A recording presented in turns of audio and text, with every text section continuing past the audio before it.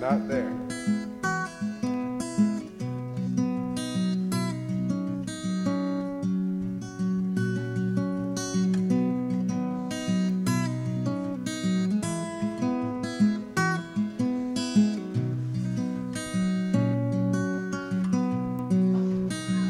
I'm going down to the Greyhound station, gonna get a ticket to ride. Gonna find that lady with 2 or 3 kids and sit down by her side. Ride till the sun comes up and down around me about 2 or 3 times. Smoking cigarettes in the last seat. Try to hide my sorrow from the people I meet and get along with it all. Go down where people say, oh, sing a song with a friend, change the shape of a man, and get back in the game, start playing again. All right. Welcome to Beer and a Movie, the podcast where we talk about the 2 greatest art forms known to humanity, beer and movies. Sometimes we achieve outstanding pairings. Other times we have the opportunity to wash the miserable taste of failure from our mouths. I'm Carlos Cooper, and with me as always, Dave Gurney. And I am Ethan Thompson. And we were just listening to a little bit of Clay Pigeons by Blaze Foley, which makes very obvious what we're going to be talking about for the rest of this episode. And that is the film Blaze, which is about Blaze Foley himself and his life and his music, directed by Ethan Hawke, starring Ben Dickey and Aaliyah Shawkat. But as always, before we get into the film, we've got to crack open a beer. And let's do that. So I'm going to get the festivities started here. I think Blaze would approve. I would say so. What do we got? We have beer from a Massachusetts-based brewery called Lord Hobo Brewing. And the beer, I thought the title of this beer actually fit with the theme of this episode pretty well. It's called Virtuoso. It is their... Okay, good time. As they describe it, hazy double IPA, but I think the idea that they have... they've mastered the art of the hazy IPA, perhaps, and Blaze and some of his brethren and folks depicted in the film, hopefully, would be thought of as virtuosos of their craft, of singer-songwriter yes. craft. Lord Hobo also seems appropriate somehow. It does, actually. It does. You're right. You The like brewery's name. This is a guy that liked to put duct tape on his clothes. And as Towns Van Zandt's character in the film says, took a vow of poverty early on and was totally okay with it. It would be very fitting. So before we fully get into the film, quick basis of what it's about. Blaze Foley is a country musician, singer-songwriter, kind of in the late 70s through the 80s, outlaw country movement, I guess is what he would have been a part of. He's sort of like outlaw adjacent. Outlaw adjacent, yeah, but it's folk. It's more Right. folk based than anything else, as far as country music goes. And he was someone that never made it, had his songs recorded by a couple of bigger names, but never got the recognition himself, and then was murdered in 1989. He was shot trying to defend a friend of his from their son who was trying to steal money from them. And that's really the bulk of what the film is about. Now, going into this, I remember hearing about it, and it just so happened that I want to say it was late April, early May, John Prine had put out a Tiny Desk concert that I watched, and I listened to some of his earlier stuff before, and I didn't realize that I really liked him that much or cared for his music a whole lot. I thought it was good, but I wasn't like super crazy, like, oh, I need to like listen to all of this. Then I saw that Tiny Desk concert, and I went into like a month and a half long just like binge of like sad old country music. And so I went down that rabbit hole with John Prine and Towns Van Zandt and like, obviously some other folks as well. Steve Earle, Justin Townes Earle, his son, and things like that. And then this movie comes out right as I was kind of getting out of that and kind of coming back to like what I normally listen And to. it pulled you back in. It pulled me right back in because I hadn't heard of Blaze before. Right. And I saw the movie and it was like, I mean, just opened up this whole other thing. And so I've been back on it. I mean, I've been listening to almost nothing but that kind of stuff since then. I take little breaks here and there to listen to some other stuff. But So did you know that John Prine had recorded his song I didn't know. No, I had no idea at that point? Yeah. And I was actually watching Ethan Hawke and Ben Dickey on KEXP promoting the film, and they talk about that and how we just heard the portion of the song that I'm about to talk about, and John Prine changed the lyric from smoking cigarettes in the backseat, trying to hide my sorrows from the people I meet, and he changed it to playing my songs for the people I meet. And when Ethan Hawke and Ben Dickey were talking about that, you know, on KEXP, they, and I agree with this, but Ethan Hawke said that he felt like that kind of did somewhat a disservice to the song, and that one line changes a lot of what the rest of it is about. And I would agree with that because it is a really sad song, and I mean most of his stuff is pretty like, you know, heartbreaking and kind of crushing to us. I mean he has a lighter side as well, but Right, kind of a fun side, but Yeah. but the film doesn't. Well, it gets into it a little bit. it does more so in the characters' interactions, not necessarily with the music. Yeah. The songs that get featured, I think, are some of his sadder songs. Yeah. So should we talk some about how the film's structured and what it's like as a film? I would Because love to talk think- about that. It's my favorite part of it. Yeah, because you know I think the biopic is one of the worst genres known to man. And typically It follows can a pretty be standard done format, poorly. right? Can be done poorly. That there's going to be struggles, Yeah. and they don't think they're going to make it, and then they make it, but then they struggle again, and then they die. Yeah. or whatever. Right. And in some ways, it kind of follows that, but it's Without it's the much- making it part. Right, without the. Although you just never get a sense that he's, you know, I think this is important, and part of his whole persona or appeal is that he wasn't really trying. Like you say, he took a vow of poverty and was happy to stay there. Yeah. You know, He so lived in there's a not fucking treehouse for, you know, Yeah. a while. He's a tragic figure, I think, in the sense that you just wish there was more of his music. Yeah. Not that he would have been a big star. Right. Yeah. Right. So the film is based mostly on a biography written by the love of his life, I guess, right? Yeah, Right. his wife. Her or name- ex-wife, I guess, when he died. Yeah, apparently they were never officially married, but effectively she was his wife for a number of Okay. years. Her name was I didn't know that. Yeah, according to one of the things that I've read anyway. Sybil Rosen, I believe.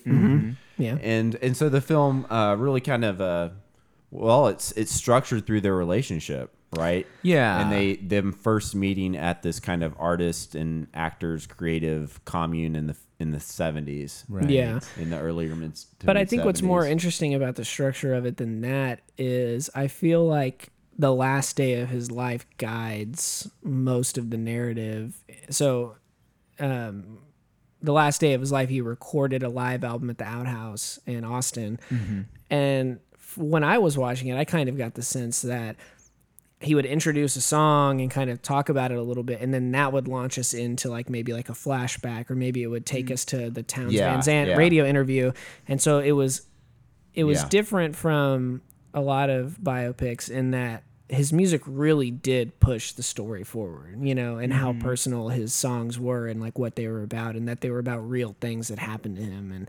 And I thought that was great. I really liked that, you know, hearing him introduce a song and then seeing it happen. You know? Yeah, they've Ethan Hawke and the people that he worked with clearly had to like fill in some gaps and make more of a story out of this than was there, or the source material just being from the biography. And one of the ways that they structure that is you follow basically chronologically the love, their relationship. Yeah. But then, like you said, another structuring mechanism is him recording this live album. For the purposes of the film, they say it's also the day that he ended up getting shot, although I don't believe that's true. Right. I think that it is. I I don't know. We should look into it because it Listeners, seems like extremely. tweet at us. Clearly, he took a lot of liberties, and that seems like too crazy, but maybe so. But besides that, there's also, as you said, this radio interview that is being done by Townes Van Zandt, who's played by Charlie Sexton, who I thought was very terrific. well, by the way. Yeah, and as well as I guess he was the bass player, right? Not Charlie Sexton, but excuse me, what's his name? I have to say, I just found an Austin Chronicle article from last year that says that the Austin Outhouse recording was actually made in the final month of his life, but not the Right. day. The So exact it was close in Yeah, proximity, yeah. but not the day of, which the film kind of, like you say, takes a little liberty with. I'm gonna give it a good solid pass on that one because I think dramatically it works. I mean, I It does work. don't think it was necessary. I thought it was kind of like, well, it doesn't have to be that. The fact that it was the last month of his life is good enough for me. But whatever. Right. So you've got that, and as I said, the radio interview with Townes Van Zandt and the other second, or I'm sorry, I can't remember the guy's name. I'll have to look Z. it up. Z. Yeah, he plays who's harmonica not with a him at the real. outhouse. That's Was that an from what I amalgamation understand, of a people? composite Okay. character of somebody who was in their circle who would have maybe played in whatever alongside. But them, they yeah. clearly lean a lot on Townes Van Zandt as a very colorful, articulate, another drunk poet character to kind of Though I do add think some to the story. Sort of And interesting. They were truly friends as well. Yeah, and sort of interesting that they pull from. I believe that interview is supposed to be set in one of his rare dry phases. Like Really, he had really? like about a year in the early '90s, so post Blaze's death. Just Townes? after, because they even mention an album. I can't remember what it is, but he's supposedly promoting an album. Okay. That's why he's Okay. I can tell you which one it is because I found it earlier. There you today. go. And I think the timing, it works out pretty well to be that would have been one of his rare dry Yeah. spells where Okay. where he was actually sobered up and having a good run. But because he doesn't come off as drunk and kind of meandering there. He's very sharp and to the point and has the witty comeback, which wasn't always the case from what I understand. Yeah, but ironically enough, though, in the film, in that scene, the other guy just kind of gets put. You get the sense that he's put off with Townes Van Zandt as somehow enabling Blaze Right. Foley's destructive behavior, and of course Townes Van Zandt, like you said, if he was sober then, he didn't last very long. No. And there is this kind of sad element of it. I would say that one of my favorite parts about the film, I don't know if I'd say it's my favorite. I'll say I was pleased that this film, which is about this music scene and these talented people who are also drunks, it did a good job of not over romanticizing that lifestyle. Yeah. I would agree with that. Like it could have done that. Thank goodness it didn't do that. I think it, like you say, I think it walked a very fine line there. Yeah. In a way that it impressed me because you could have very easily over romanticized things, turned it into a story of a tragic artist who never found his right audience, but was really a poet and needed the and there were elements of that. I mean, clearly, but it wasn't so much in the staging of it or the kind of the dramatization of it. It came more through the music. I mean, I think what Carlos was saying earlier about how the songs really kind of propel the film and really serve as these important moments throughout the film, and the songs almost always play full through, right? I mean, like you don't get just like a snippet of a song. You get them sitting down playing the song front to back. And you get the story of the song, you get the turns of phrase in the song.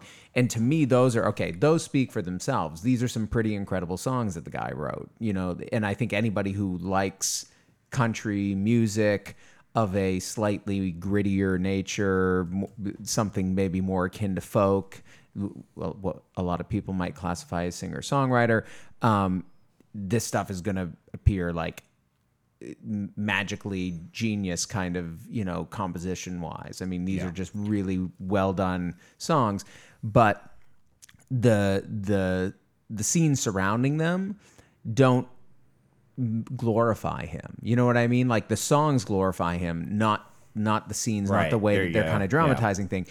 And if anything gets romanticized, it's that relationship he has with Sybil. But I didn't find that to be cloying or over the top, and it falls apart.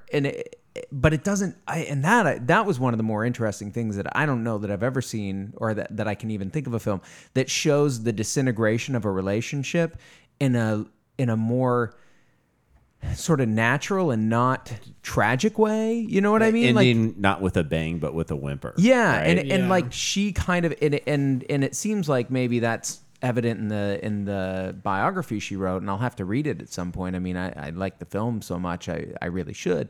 But it seemed like one of those rare instances where she just understood, yeah, like our relationship has run its course to a certain extent, and he needs to go off and do this stuff, and I want to focus on some other stuff. I don't know. It was really interesting. I'm going out and I'm working every night, and I come home and he's drunk. It's written all over the wall. There's some of Yeah. that, but there you go. It could have just turned into one of those like where she comes in and is like, "Blaze, you're ruining your life," and God damn it, it, Blaze. And it there's doesn't none of turn that. into that, and Right. it didn't- Not at all. Yeah.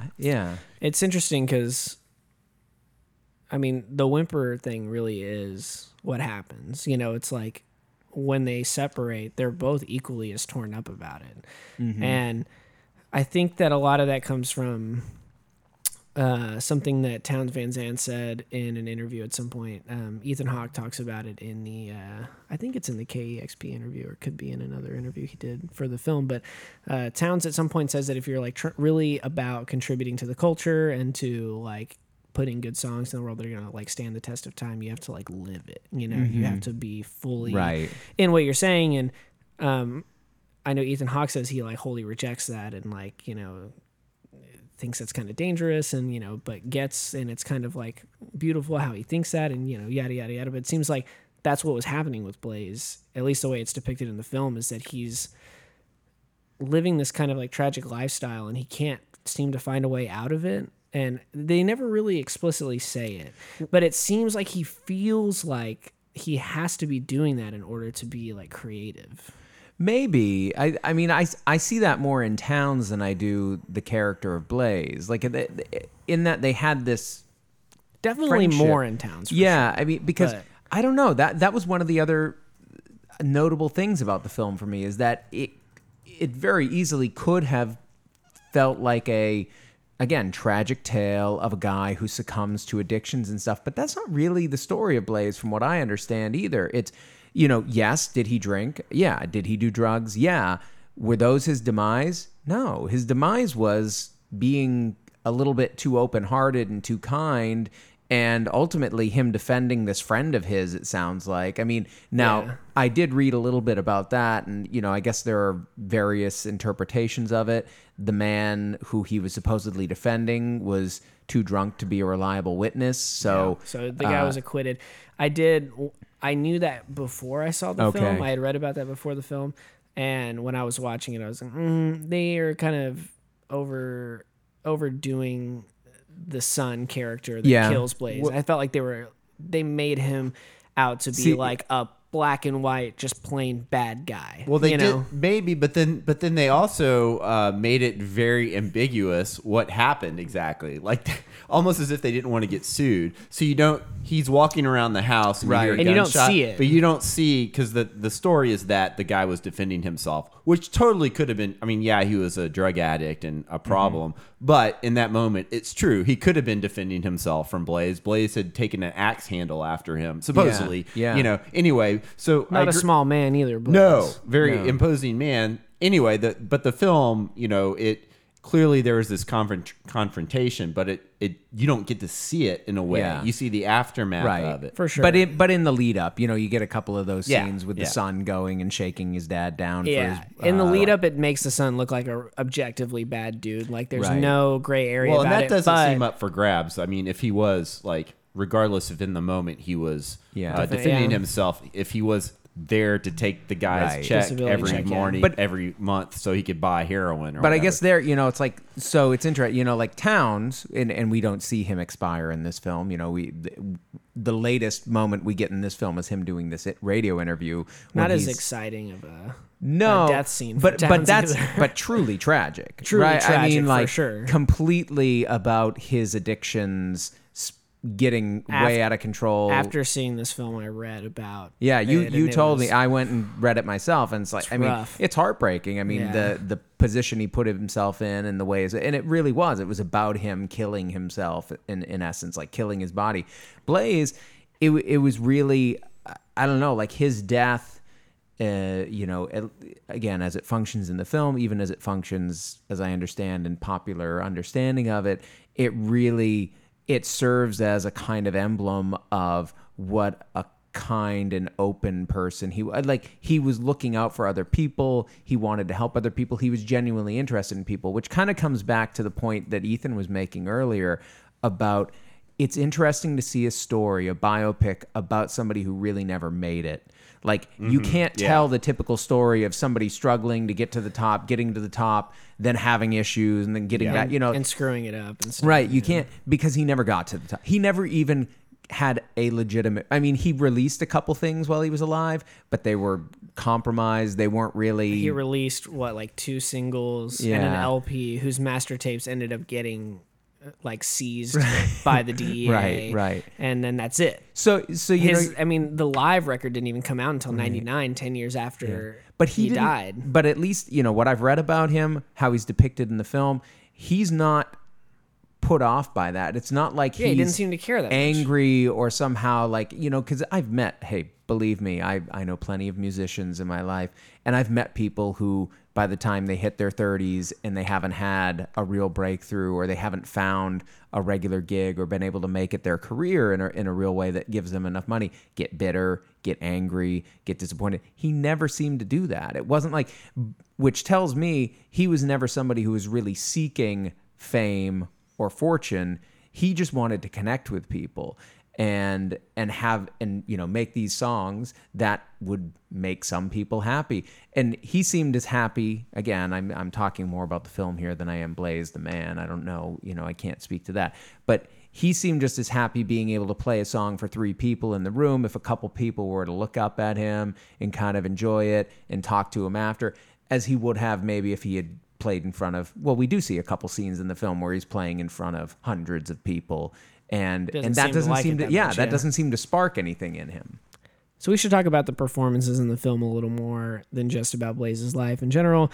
Ben Dickey plays Blaze Foley. An untested acting talent. He never acted before. I was actually watching an interview The Hollywood Reporter did at Sundance with the cast, and when they asked Ben Dickey, like, what did you think the biggest challenge doing this film was going to be? And he went, acting. And I mean, he had never acted before, but so the way that ended up happening, Ethan Hawke talks about it in several interviews that he did for the film, so Ethan Hawke knew Ben Dickey, because Ethan Hawke's now wife, I believe, was friends with Ben Dickey's girlfriend at the time. I think wife now, if I'm not mistaken. I could be wrong about that, but there was that was kind of the way that they initially connected, and that Ethan Hawke says that's about 15 years ago or so. And he recalls hearing Ben Dickey play, not knowing who he is at all, like have never seen him before, and it's like, oh man, this guy's great. Like, this guy could play Blaze Foley in a movie, or he sounds like this guy, or he sounds like, he thought that going back an that outlaw far. country singer. Yeah, that's interesting. Maybe he didn't name Blaze Foley specifically, but Right, he but thinks that he this could- guy could be in a movie playing a character like this. I heard an interview with Hawke, I think it was on NPR, where he was saying that, I've acted for whatever, and like he was a kid actor, right? I mean, he's been acting for 35, 40 years now. Yeah. And like, I know acting, and I knew when I saw him that, he had it in him to act. And I guess it's obvious to everyone, but I'll just say it to overstate the obvious, but he does all the singing. Yeah, no, You're not hearing. Well, no, like, that's a Blaze good point. Foley's That- No, it recordings. is. You're It hearing- is. And not just that, but the soundtrack for the film that Light in the Attic put out. Shouts out to Light in the Attic. Those are the homies. They are pretty dope. I love Light in the Attic as a label and as a distributor. They always have my back. Aw. But it's all Ben Dickey. The whole soundtrack. It's Yeah. like 12 tracks of just Ben Dickey doing And Blaze Charlie Foley Sexton, songs. Yeah, and I mean, like whoever Yeah, is yeah. on screen playing these characters are also Yeah. playing. I mean, the he's on music, every. singing. I mean, he's on every song. Yeah. doing the tracks, and I mean, that's one thing that Ben Dickey talks about going into the movie is like, well, I knew I had the music part down. I've been playing music for I Right. just wanted to get the acting, and I mean, in some of the interviews that he's done about it, he talks about talking to Sybil Rosen personally about how to get the voice down and all Yeah. that kind of stuff, and Sybil saying like, don't worry about doing an impression, just you got to get the Yeah. her really helping him get into the role and all that kind of thing. But I mean, it is really, one of the biggest things about music movies that always, if something's going to go wrong in a music film, whether it's a biopic or something else, it's the music. Yeah. Music made for film or recorded for a specific film doesn't always work very well. Right. But it works perfectly in this one. Well, and the amazing thing is that not only is he a singer, but I want people not to get the wrong impression. This guy was an alcoholic, but he's not like a depressing character to watch. Really. Blaze Foley. Well, no. Blaze Foley, as Right. Ben Dickey plays him, is Yeah, he's very not. funny. He's Yeah. constantly rhyming. stories. He has a very lyrical way of talking. He's telling stories. He's telling jokes. He's rhyming. Yeah. He's singing much of the time. The Yeah. But stories it's apparently. funny. It's funny, but it's also just. It's a really pleasant, enjoyable performance. It's really fun to watch. It's endearing is the word Yeah. that I It was is. looking for. It's really endearing. And then on the other hand, there's also some great cameos throughout of people Well, that you're not quite expecting. Before we get there, I just want to give Ben Dickey some credit for some of I think the- you've been talking about him for- over and over for quite a long time. It hasn't- Do we have to dwell on him anymore?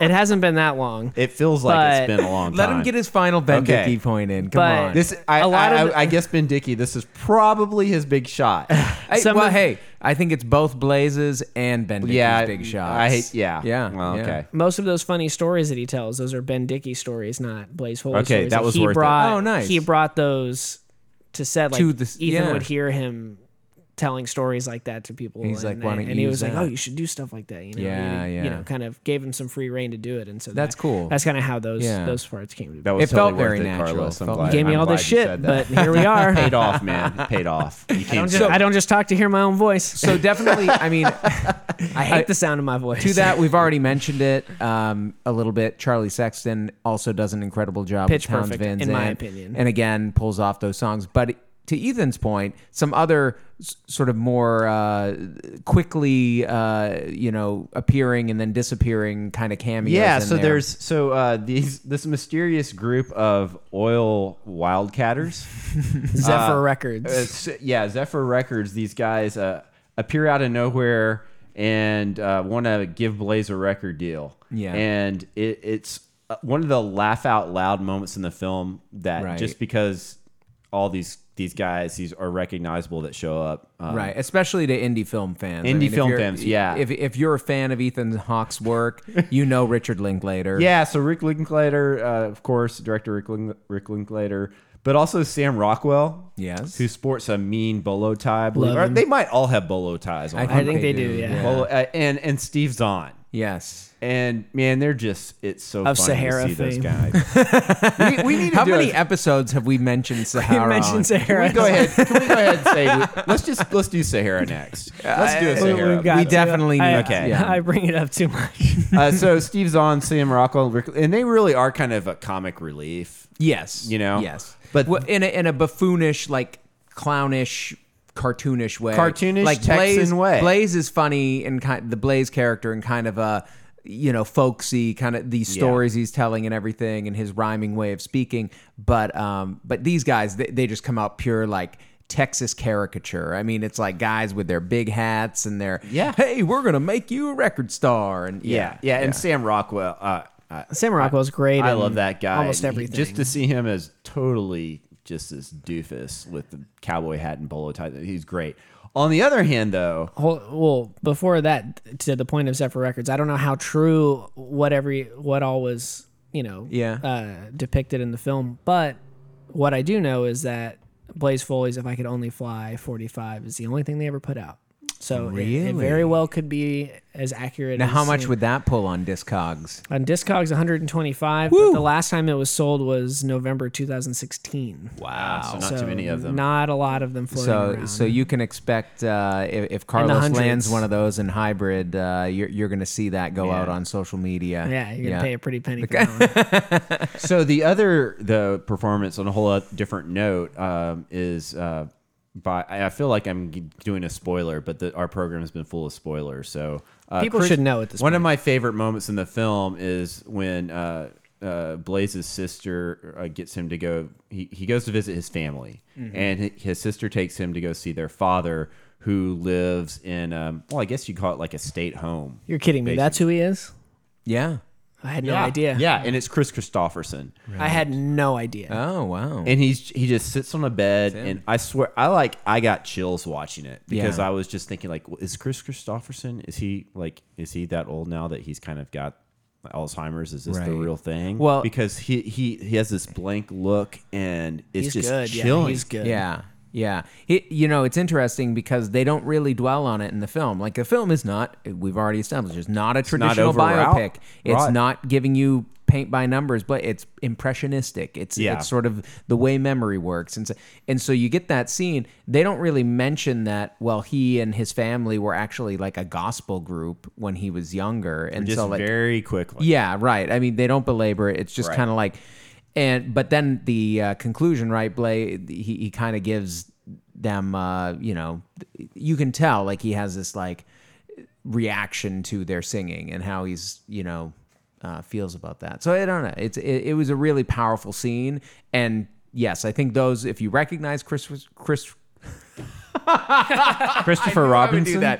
Chris Christopherson. The Chris Robinson Brotherhood. Yes. If you recognize him, I think that's, going to be a nice little extra bonus treat. But Chris even Christopherson. for you, Chris Christopherson, even for you, Carlos, who did not, I'm sure you enjoyed the scene. No, I thought that actor was great. I mean, and he's and acted. just adds a whole to- nother context to it now, but I mean, I didn't know. I at just the want to time. put everyone at ease, but I did a quick search, and there was an article a couple of days ago in the Lehigh Valley Music Morning Call that Chris Christopherson will be performing at the Sam's Bethlehem Event Center in April. So apparently he's doing well. That underscores, I feel like I need to make an effort to go see him. Yeah, at some Christopherson, point. he's one of those guys that's a forerunner to Yeah. the outlaw country guys. Yeah. And we should say, you know what we'll do is when that Star is Born comes out, we'll have a Oh, Star is wow. Born. We'll talk about all three versions of a Star is Born. Wow. There's 3 versions. Yes, the one from the 70s stars Chris Christopherson. I and know. Barbra Streisand. I know that one. Yeah. What's the Judy third? Garland. Judy Garland. Oh, yeah. okay. Yeah.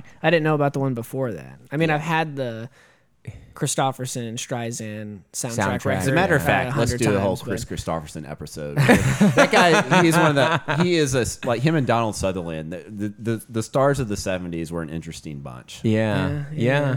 So, to cap off the kind of conversation about the performances, Aaliyah Shawkat of Arrested Yes, Development Sybil, fame yeah. plays maybe in Arrested Development as a very younger person. More recently, and I think we talked about this a little bit. I loved her in Search Party, the Yeah, TBS show that was created by Michael Showalter. Oh yeah, really? Wet Hot American Summer. Sure. Yeah. She's fantastic in that, and she is great in this movie. For a while when I first started seeing her pop up and stuff again, I was like, oh, that's maybe from. I was glad Just she got 'cause- her career's back up again. Well, yeah, and I mean, I think she's broken out of that. Yeah, sure. I agree. Very well at this point. Well, I mean, with she's this film, fantastic. for me, certainly. I didn't see Search Party, and It's very good. Everyone, Search Yeah. Party, TBS. But definitely seeing her in this role, I think a little bit worried going into it, like, oh, is she going to work? Is this? But no problem. Excellent. From the first scene, Yeah. I had no issue from then on. She won me over. Yeah, the first scene is, man, it's for me. It was tough.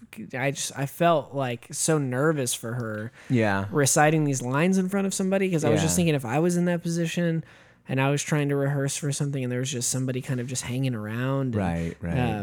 it would have made me.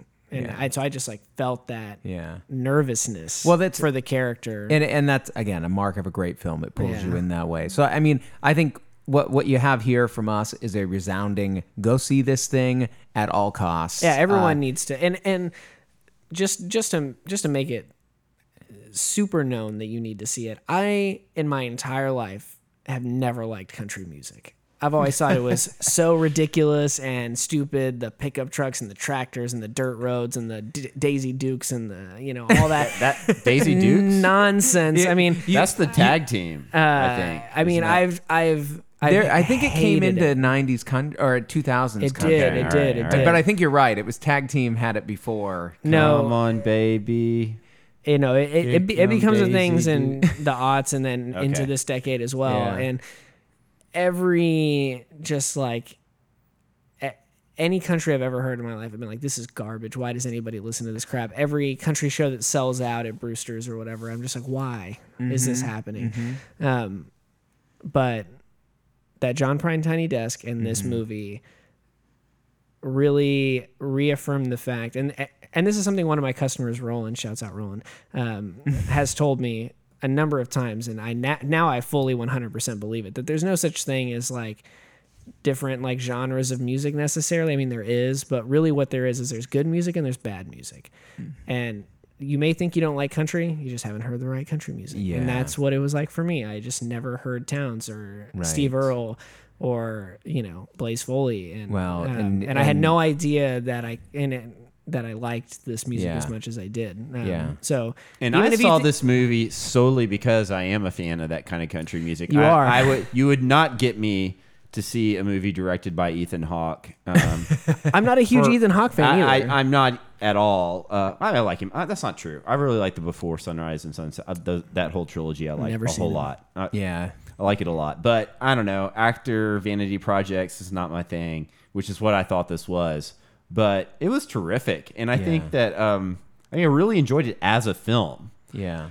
Even though at first I was like, oh, this is kind of like cheesy indie film. It's a little too impressionistic. But man, it got me just on the strength of the performances and the greatness music. of the music. It's the music. Like I said, the music makes the case Well- for why you care about this guy. And then the fact that he is so charming, Ben Dickey Yes. in the character and all that, Yeah. just hits it home. I well, mean, we're it's just still like- talking about you know- Ben Dickey. We talked about Ben Dickey enough. No, and we kind of missed a good chance to segue, so I'm going to bring us back to Okay. it. Thinking about country music in a more broad sense, or thinking about that, will actually lead us into our next film, I think, pretty nicely. But before Very we go nicely. there, let's just talk for a moment. Virtuoso. Before we get to the beer, we need to mention. Sorry, but we do need to mention the name of Sybil Rosen's book. Yeah. And it's Oh, okay. called Living in the Woods in a Tree, Remembering Blaze Foley. which is a great title. by Sybil Rosen. It says Sybil Rosen again. 2008 it was when it was published, is what Yeah. Google is telling me. But Blaze has a song of a similar title, if not Yeah. the exact same title. Yeah, I think it is. Yeah, I think it's Yeah. the same title. But yeah, so And you I'm going to read it. And you can thank Austin, Texas legend Lewis Black for introducing Ethan Hawke to that book. And, Yeah. Oh, yeah. and sort of Okay. launching Yes. this project. So, But the beer. So back to the beer. Virtuoso, Lord Hobo. We've already talked about the tie-ins with the name and the name of the brewery, the name of the beer. From what you've been sipping on, what do you think? It's very tasty. Yeah. I mean, if you've been listening to the last couple episodes, you know I'm very partial to a New England IPA, a hazy Yeah, IPA, as yeah. it were. And I thought this was very good. The name fits. Yeah. No, I think these guys do a really good job. I mean, it is Now, a double. I'm starting to feel it. Massachusetts. 8.8%. Yeah. And 8.8. That's a full-ass beer. Their flagship is called Boom Sauce. And I was to be honest, I was turned off by it initially. I didn't The love name or the taste? The name. I mean, once I tasted it, I thought it was fine.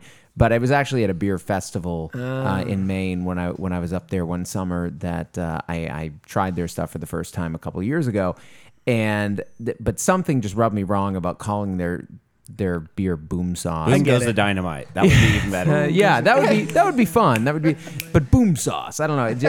I think it was because like there was a band called Boom Slang. Like when Cobra I was Juice, in- wasn't that like some like really cheap bag. Maybe. Yeah. Parks and Rec had snake juice. Anyway, juice, there you go. Snake juice. I've given them a pass on that, and since I've had a few of their other beers, and this one I picked up while I was up north just a few days ago, and yeah, I mean, I think everything I've had, tasty, juicy, a lot of citrus. Yeah. Anyway, nice pillowy mouthfeel. So yes, that'll take us into our next film is it's going to maintain the outlaw country theme, Right. and we will get more into the specifics of that here in a minute.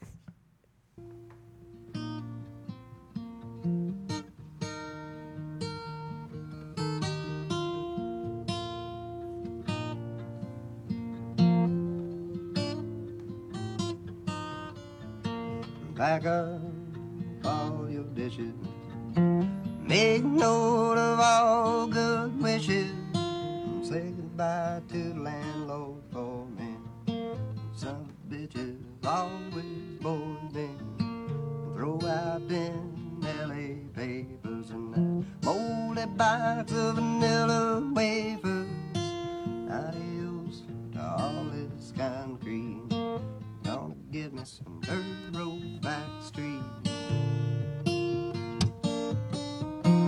I can just get off of this LA freeway without getting killed a cop. I'll be down the road in a cloud of smoke to some land I ain't bought any hill to you, old skinny Dennis. The only one I think I will miss. I can hear an old bass singing, sweet and low like a gift you're bringing. Play it for me one more time now. Got to give it all we can now. I believe everything you're saying. Just you keep on playing. I can just get off of this LA freeway without getting killed a cop. I'll be down the road in a cloud of smoke to some land I ain't bought if I can just get off of this. All right, so we're back, and we're talking about if the Guy Clark LA Freeway hasn't tipped you off. We're talking about Heartworn Highways, the seminal 1976 documentary about the outlaw country movement. At least that's what the synopsis. filmed in 75 and 76, but not released until 81. Oh, really? Yeah, and it's kind of slippery. It's interesting. Like retroactively, it's outlaw country, but in the movie and its promotional materials, they say the new country music, and it includes, I don't know, some like Charlie Daniels Band and some other stuff that maybe retroactively we wouldn't group together with Guy Clark, you know? Right. But it is kind of a picture in time of country music that's on the fringes, I guess, to some extent at least in the mid 70s. Right. And I have to say that, man, Guy Clark's voice, that was amazing to hear that just then. And did you It's guys such a great song. I didn't know until I was reading up a little bit for this. Like, just up the road from here, Rockport, Yes. Texas. That's where Yeah. the guy was. Yeah, I didn't know He- that. That's where Guy Clark's from? He was born, I think, in Monahans, Texas, and moved to Rockport when he was like 13 years old. yeah. And then graduated high school in 1960. So that's pretty cool. So spent some formative years just Yeah. up the road here in the Coastal Bend. That's So- right. He also has a great song, "The South Coast of Texas." Oh, yeah. yeah. So Appropriate. as always, before we get into the film, Yeah. we got to crack open a beer. We sure do. So we just had the New England IPA, a bit lighter in color from some other ones. So I thought that this is more referencing Blaze than Heartworn Highways, but he did have a very light side and also a very dark side. Sure. So I thought after having a lighter beer, we would have something the a other little side of the darker, coin here, you know. So that's kind of what I was going for. But this is from the annual barrel series from Avery Brewing Company, a stout aged in bourbon barrels. Very nice. It is clocks in at 15.9%. All right. Lord. And what is the name of this one? I can't read the font. Oh. It's Uncle something. Uncle Jacobs. Uncle Jacobs. Yeah. Is that what it says? Uncle Jacobs. Yeah. Yep. Okay. You got it. Yeah. Uncle Jacobs stout. It I looks a little had dicey. this a couple years back. I remember liking it very much, but I'll keep an open mind here. I may hate it this time. Avery is a brewery that is distributed here pretty well. Yeah. But every time I see it, I'm like, man, that's expensive. Well, yeah, no, it's not cheap, so I tend to stay away from it just because of that. They have some good stuff that you can get, kind of regular shelf beers, so to speak. The White Rascal, that's theirs, right? That's a Belgian white. Yeah. They have the Lilikoi Capolo. I'm probably This is pouring butchering really it. nice, by the way. But that is one that has oh my gosh, it has some fruit incorporated into it, and it is really tasty. I've had that a number of times over the years. But this, these single bottle things, they sell 12-ounce bottles for the price of what you would think most bombers might go for. I know what you mean, $10. Carlos. It is. There's some sticker shock. So here's to you for shelling out for. The bombers are like 15. Yeah. Ooh, oh yeah. it smells great. That smells great. Yeah.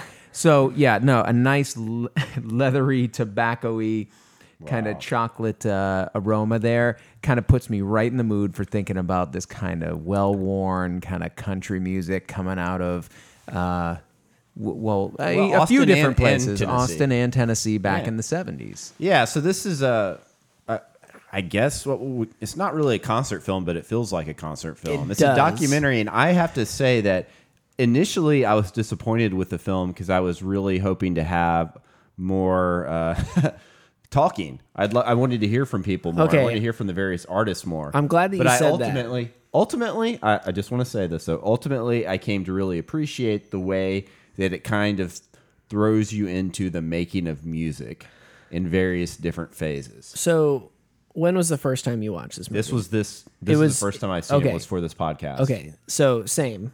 I had heard about it, and I really thought I was going to learn a lot about that era of Yeah, country music, yeah. and I didn't at all. no. The most talking you get is from Towns. Telling jokes, right? Yeah, at his house. Cutting up. Right. It's not even And, telling jokes, I mean, cutting up. Yeah, and you get a little bit of David Allan Coe for whatever God. You get more David Allen. David Allen Coe goes a long way. A long way. But yeah, I really thought that it was going to be more informative the way that Yeah. Yeah. at least my understanding of documentary as a format tends Well- to be, but it wasn't. And I the first time I thought I was kind of You were disappointed? I was a little disappointed, Yeah. but then the more that I thought about it, the more I just like you said, began to appreciate it. And it's kind of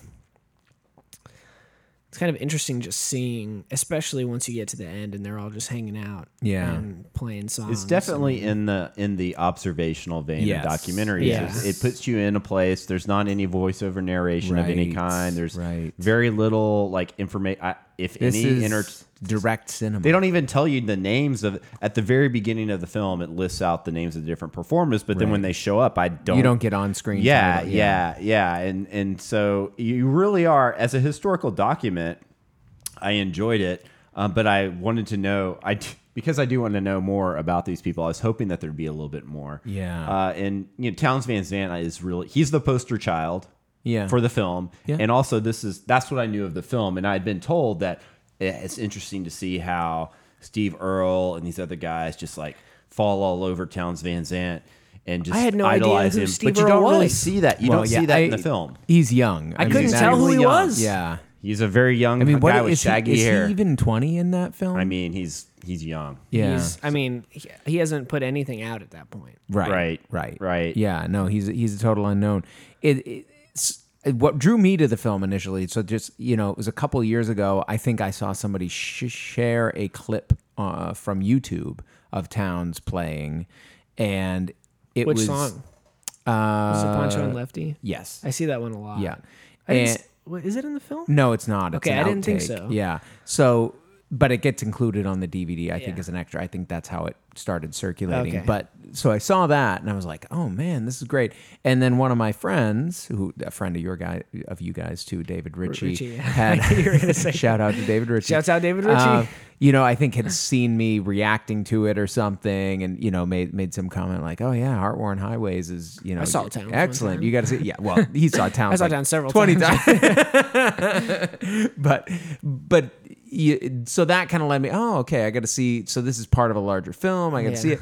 And like you, I think going into it to some extent, hoping, oh, this will tell the story Yeah. of what it was like to be an artist or these artists trying to kind of struggle on the outskirts of the industry and maybe selling a song or two, but not really making it big.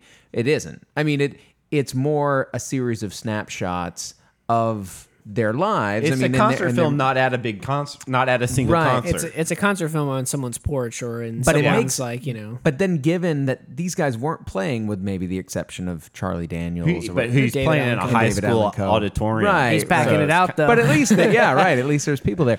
But like Towns, I don't think was packing high school Right, auditoriums. right, And right. that was more what we were talking about earlier with Blaze. Seeing these guys play in these beat up, worn down dive bars, just to a few people in the audience. Yeah. That was much more. or even at that like kind of soda fountain type of place. Yeah. Those two guys play. Oh yeah. Well, that's in addition to the like the quote unquote outlaw country that you have. There are also a series of performers in Nashville of these people that were like where the Grand Ole Opry used to be, and now they're just kind of like these other kind of old school country performers that you get to watch that.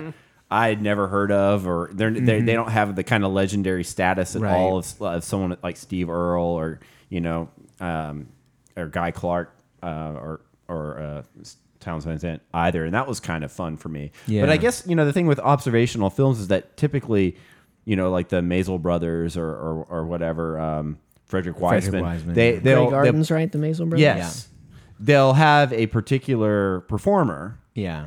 and you'll just observe them like Right. Gimme Shelter. an Yeah. hour and a half of the Rolling Stones or 2 hours or whatever. Yeah. Whereas this has so many different people. Wouldn't you love this to just been all Townes Van Zandt? Well, right? sure. I would've loved Yeah. that, Yeah.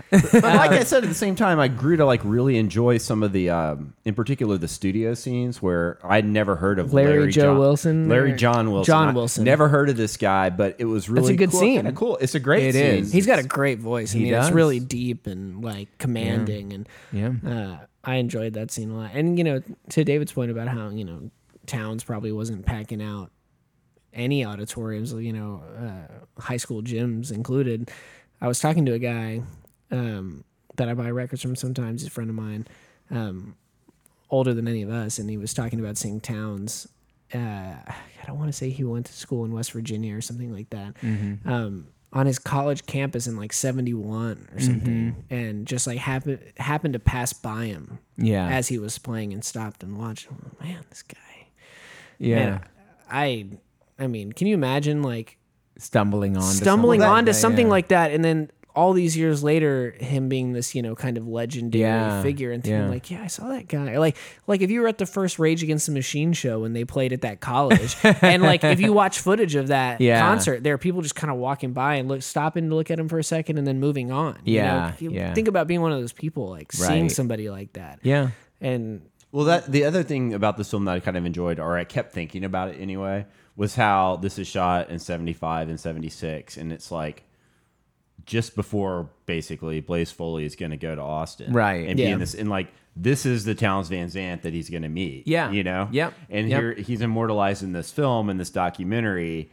But this guy's just about to step into that scene, Yeah. and they're all going to stay just kind of on the outskirts of this celebrity and Right. success in a way that's it's before that. It's kind of an interesting little time traveling experience. it's an interesting like musical landscape too, like thinking about these people that were so brilliant, but their most like notable moments were Willie Nelson and Merle Haggard covering Poncho and Lefty, Yeah. or John Prine covering Clay Pigeons, Yeah. or something like that. Like it was such a different time Yeah. for music than Well- now, because covers, I feel like covers were more people did them more often than they do now. Yeah. And there's more emphasis put on Well, and writing country your own music has stuff. always been, I mean, the country music songwriters, Willie Nelson. Yeah. Right? Like, I mean, that's what before he was Willie Nelson, he was Willie Nelson, the songwriter. Right. And stuff that I guess Patsy that Cline was a recorded. thing Hello, at some point. Crazy. That I just is so far removed from like the music I came up with. That Yeah. was so there was so much emphasis put on you write your own songs. Right, You know? right.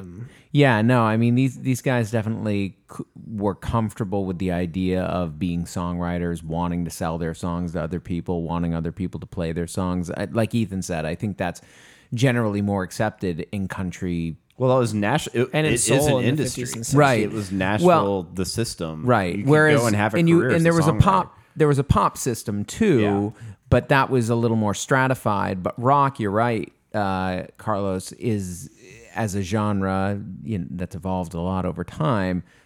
Never been as receptive to the idea of people playing other people's songs. It's usually about like, okay, these artists write their songs. Yeah. There's like this authenticity built into it, like they're playing their own stuff. And if you're playing somebody else's stuff to get popular, you're lame. You're not, like you're not worthy in the way that a Kurt Cobain is, or a or a Paul McCartney, or John Lennon. Authenticity. Yeah, but it's interesting, like seeing this stuff, and I think it speaks to the quality of the songs in that I think, the reason why, or a reason why you have Poncho and Lefty becoming a big hit for Willie Nelson, or you have Clay Pigeons not necessarily becoming a hit, but being something that more people pay attention to with John Prine. Those songs, I don't know that those artists could have made their careers on them being artists who perform those songs, but they're songs when they're in somebody else's hands and then somebody's willing to listen that they're going to resonate. So, more specifically about this documentary, Ethan, I know you have some strong opinions about David Allan Coe and his presence in the film and his activity in the film when he does. Or as I like to refer to him, Uncle Jacob. Go ahead. Does he have? David Allan Coe, best known for what would be his most famous song? Take this job and No, that's Johnny Paycheck. fuck. I think that's Johnny Page. Yeah. David Allan Coe. For me, David Allan Coe is the Wait. most known for being a racist. I mean, that's how I Is know he him. straight up Long-haired racist? redneck. Take the what? Yeah, you know no, what? he wrote "Take This Job." Okay, and Shut- but Johnny Paycheck recorded it. and made it yeah, famous. no, he was the guy. So who there we made- go. That's exactly what we've been talking Take about. this job. Oh man! And if you look at famously his picture, sampled by Biz Markie. Oh, Take this job and shove it. I ain't working on it no more. There's a Biz Markie. It's on the Office Space soundtrack. Oh, look no. it up. Okay, all Look right. it up. his picture on Wikipedia, he looks kind of like a cross between, That's a 10-year-old photo too. a 10-year-old photo, and my God, cross rough. between comic book guy on The Simpsons and Jabba the Hutt. Eh. Basically. Well, I was already going with there. No, I'm thinking more no, like yeah. That's not good. But It's not but good. what the film ends Heartworn Highways with this sequence of David Allan Coe, who does drive his own tour bus. That's Good kind for of him. Impressive. It's not that impressive, but good for him. And he has this being shot in the mid 70s.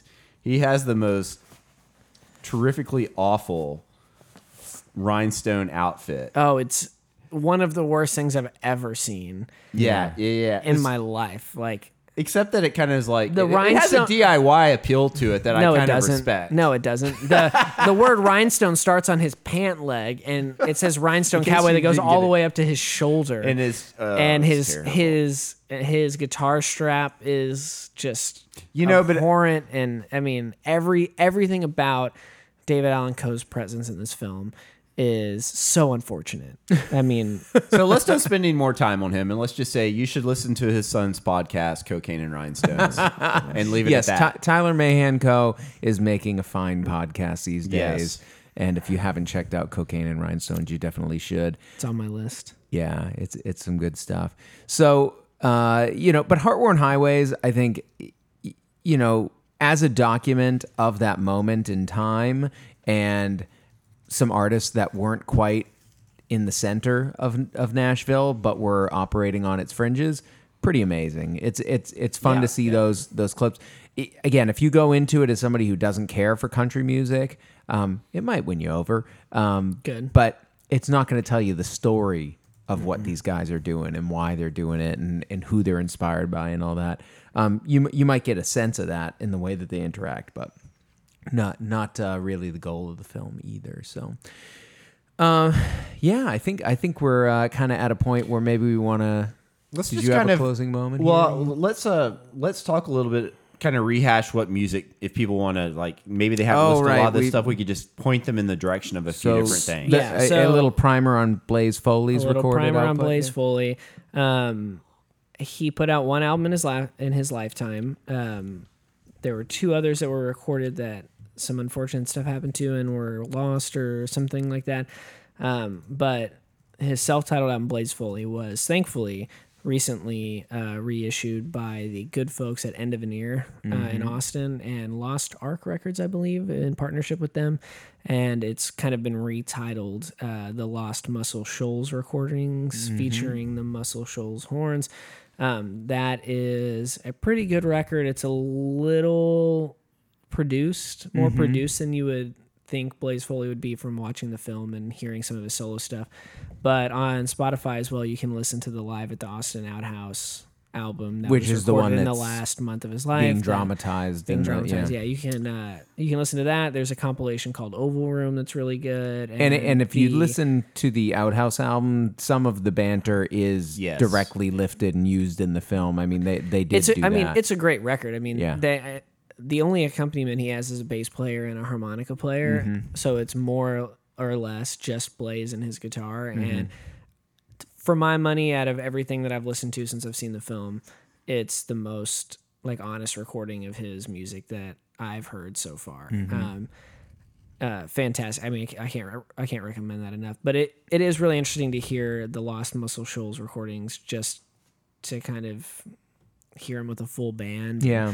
That kind of thing. And then, of course, if you've seen the film, or maybe after you've seen it, if you plan on seeing it after listening to this, you can hear the Blaze original soundtrack. It's also on Spotify, or you can get it on vinyl or CD from which, again, Light in the Attic. As we mentioned earlier, is not Blaze performing his songs. It's Ben Dickey performing the songs. It's Ben Dickey. Really well. Really well. Aaliyah Shawkat appears on a couple of tracks, but it's got, Clay Pigeons, it's got Picture Cards. It's got Should Have Been Home With You. I mean, some of the big tracks. If I Could Only Fly. It doesn't have that song on it. It doesn't, surprisingly. It's used in the film. That's interesting that they didn't decide to include it on the soundtrack. It is, but it's not on this particular release. But a lot of the other stuff is, and very well done. Okay. So unlike Blaze Foley, there's a whole lot of Townes Van Zandt stuff out there. There's a shit ton of Townes Van Zandt. So I want to give a very specific recommendation, which was given to me. Townes Van Zandt live at the Old Quarter in Houston, Texas. It's a live recording from, I guess it's the middle of the 70s. I'm fairly certain, middle of 70s. And it's very, it's just Townes Van Zandt, his guitar on stage. It's got Poncho and Lefty and the other stuff that you hope that's going to be there, and it's terrific. Also has a lot of his jokes, like deadpan jokes that he does. That's on vinyl too. You can get that on vinyl. It was re-released, and there's lots of copies of that. But it's also available through your favorite online streaming services. So Live at the Old Quarter in Houston. Not a lot of the studio clutter or anything like that, but really good stuff. Though I do think some of his studio work is solid. I mean, yeah. I don't think that in Townes' case his work gets lost in overproduction on his studio. At least what I've heard from him. And he had, like Ethan said. All right, but first listen to this. You want the real thing. Well, speaking of the real thing, I just got to say this Uncle Jacob Stout, just as delicious as I remember it being, like I said, a couple years ago when I had it.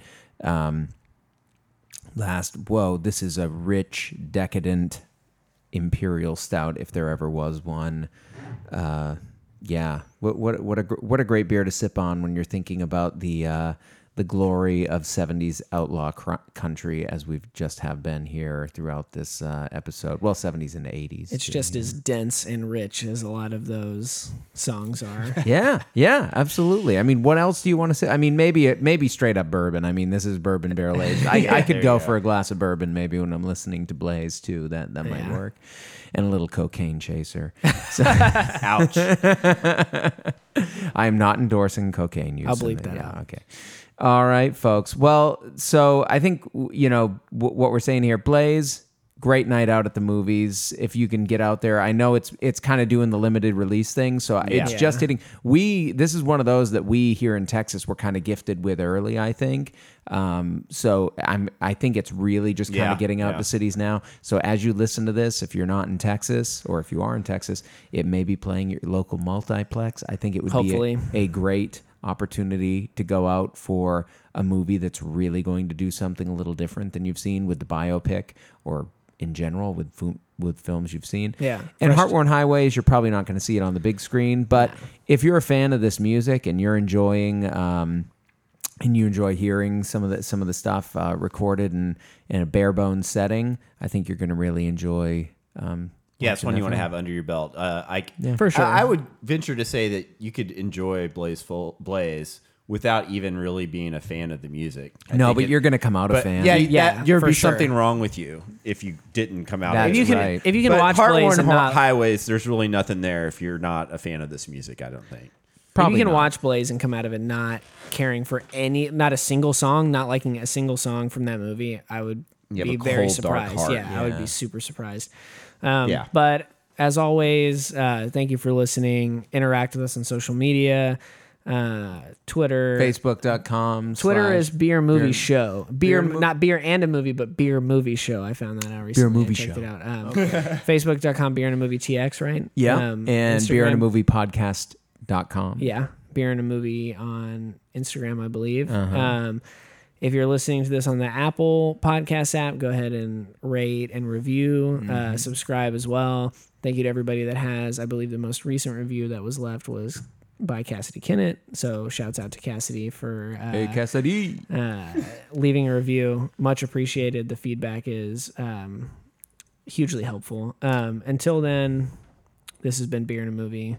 We'll see you next time. Adios, amigos. We're going to go out with a little clip from an outtake from Heartworn Highways, as it were.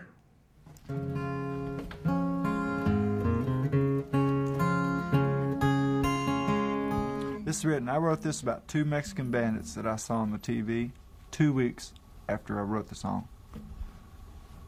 Which is out there, right? Kind of out there. It ain't out there for him. Out there for everybody else.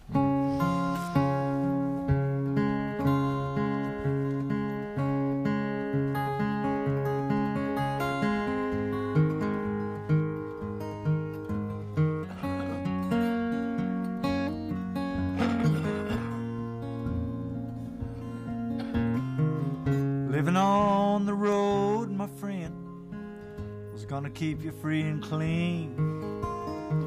Now you wear your skin like iron and your breath's as hard as kerosene. You weren't your mama's only son, but her favorite one, it seems. She began to cry when you said goodbye. And sank into your dreams. Pancho was a bandit, boys. His horse was fast, just polished steel. Wore his gun outside his pants for all the honest world to feel. Pancho met his match, you know, on the borders down in Mexico, and nobody heard his dying words. And that's the way it goes. And all the federales say they could have had him any day. They only let him hang around out of kindness, I suppose. Lefty, he can't sing the blues all night long like he used to. The dust that Pancho bit down south ended up in Lefty's mouth. The day they laid poor Pancho low, Lefty left for Ohio, and where he got the bread to go, oh, that ain't nobody knows. And all the federales say they could have had him any day. They only let him slip away out of kindness, I suppose. Pick it, and it won't ever heal.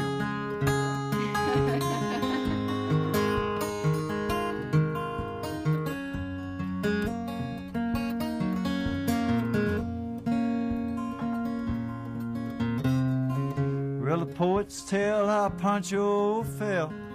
Lefty's living in a cheap hotel. The border's quiet and Cleveland's cold. So the story ends, we're told. Pancho needs your prayers, it's true. Save a few for Lefty too. He just did what he had to do. Oh, and now he's growing old. And all the federales say they could have had him any day. They only let him go so wrong out of kindness, I suppose. A few great federales say they could have had him any day. They only let him go so wrong out of kindness, I suppose.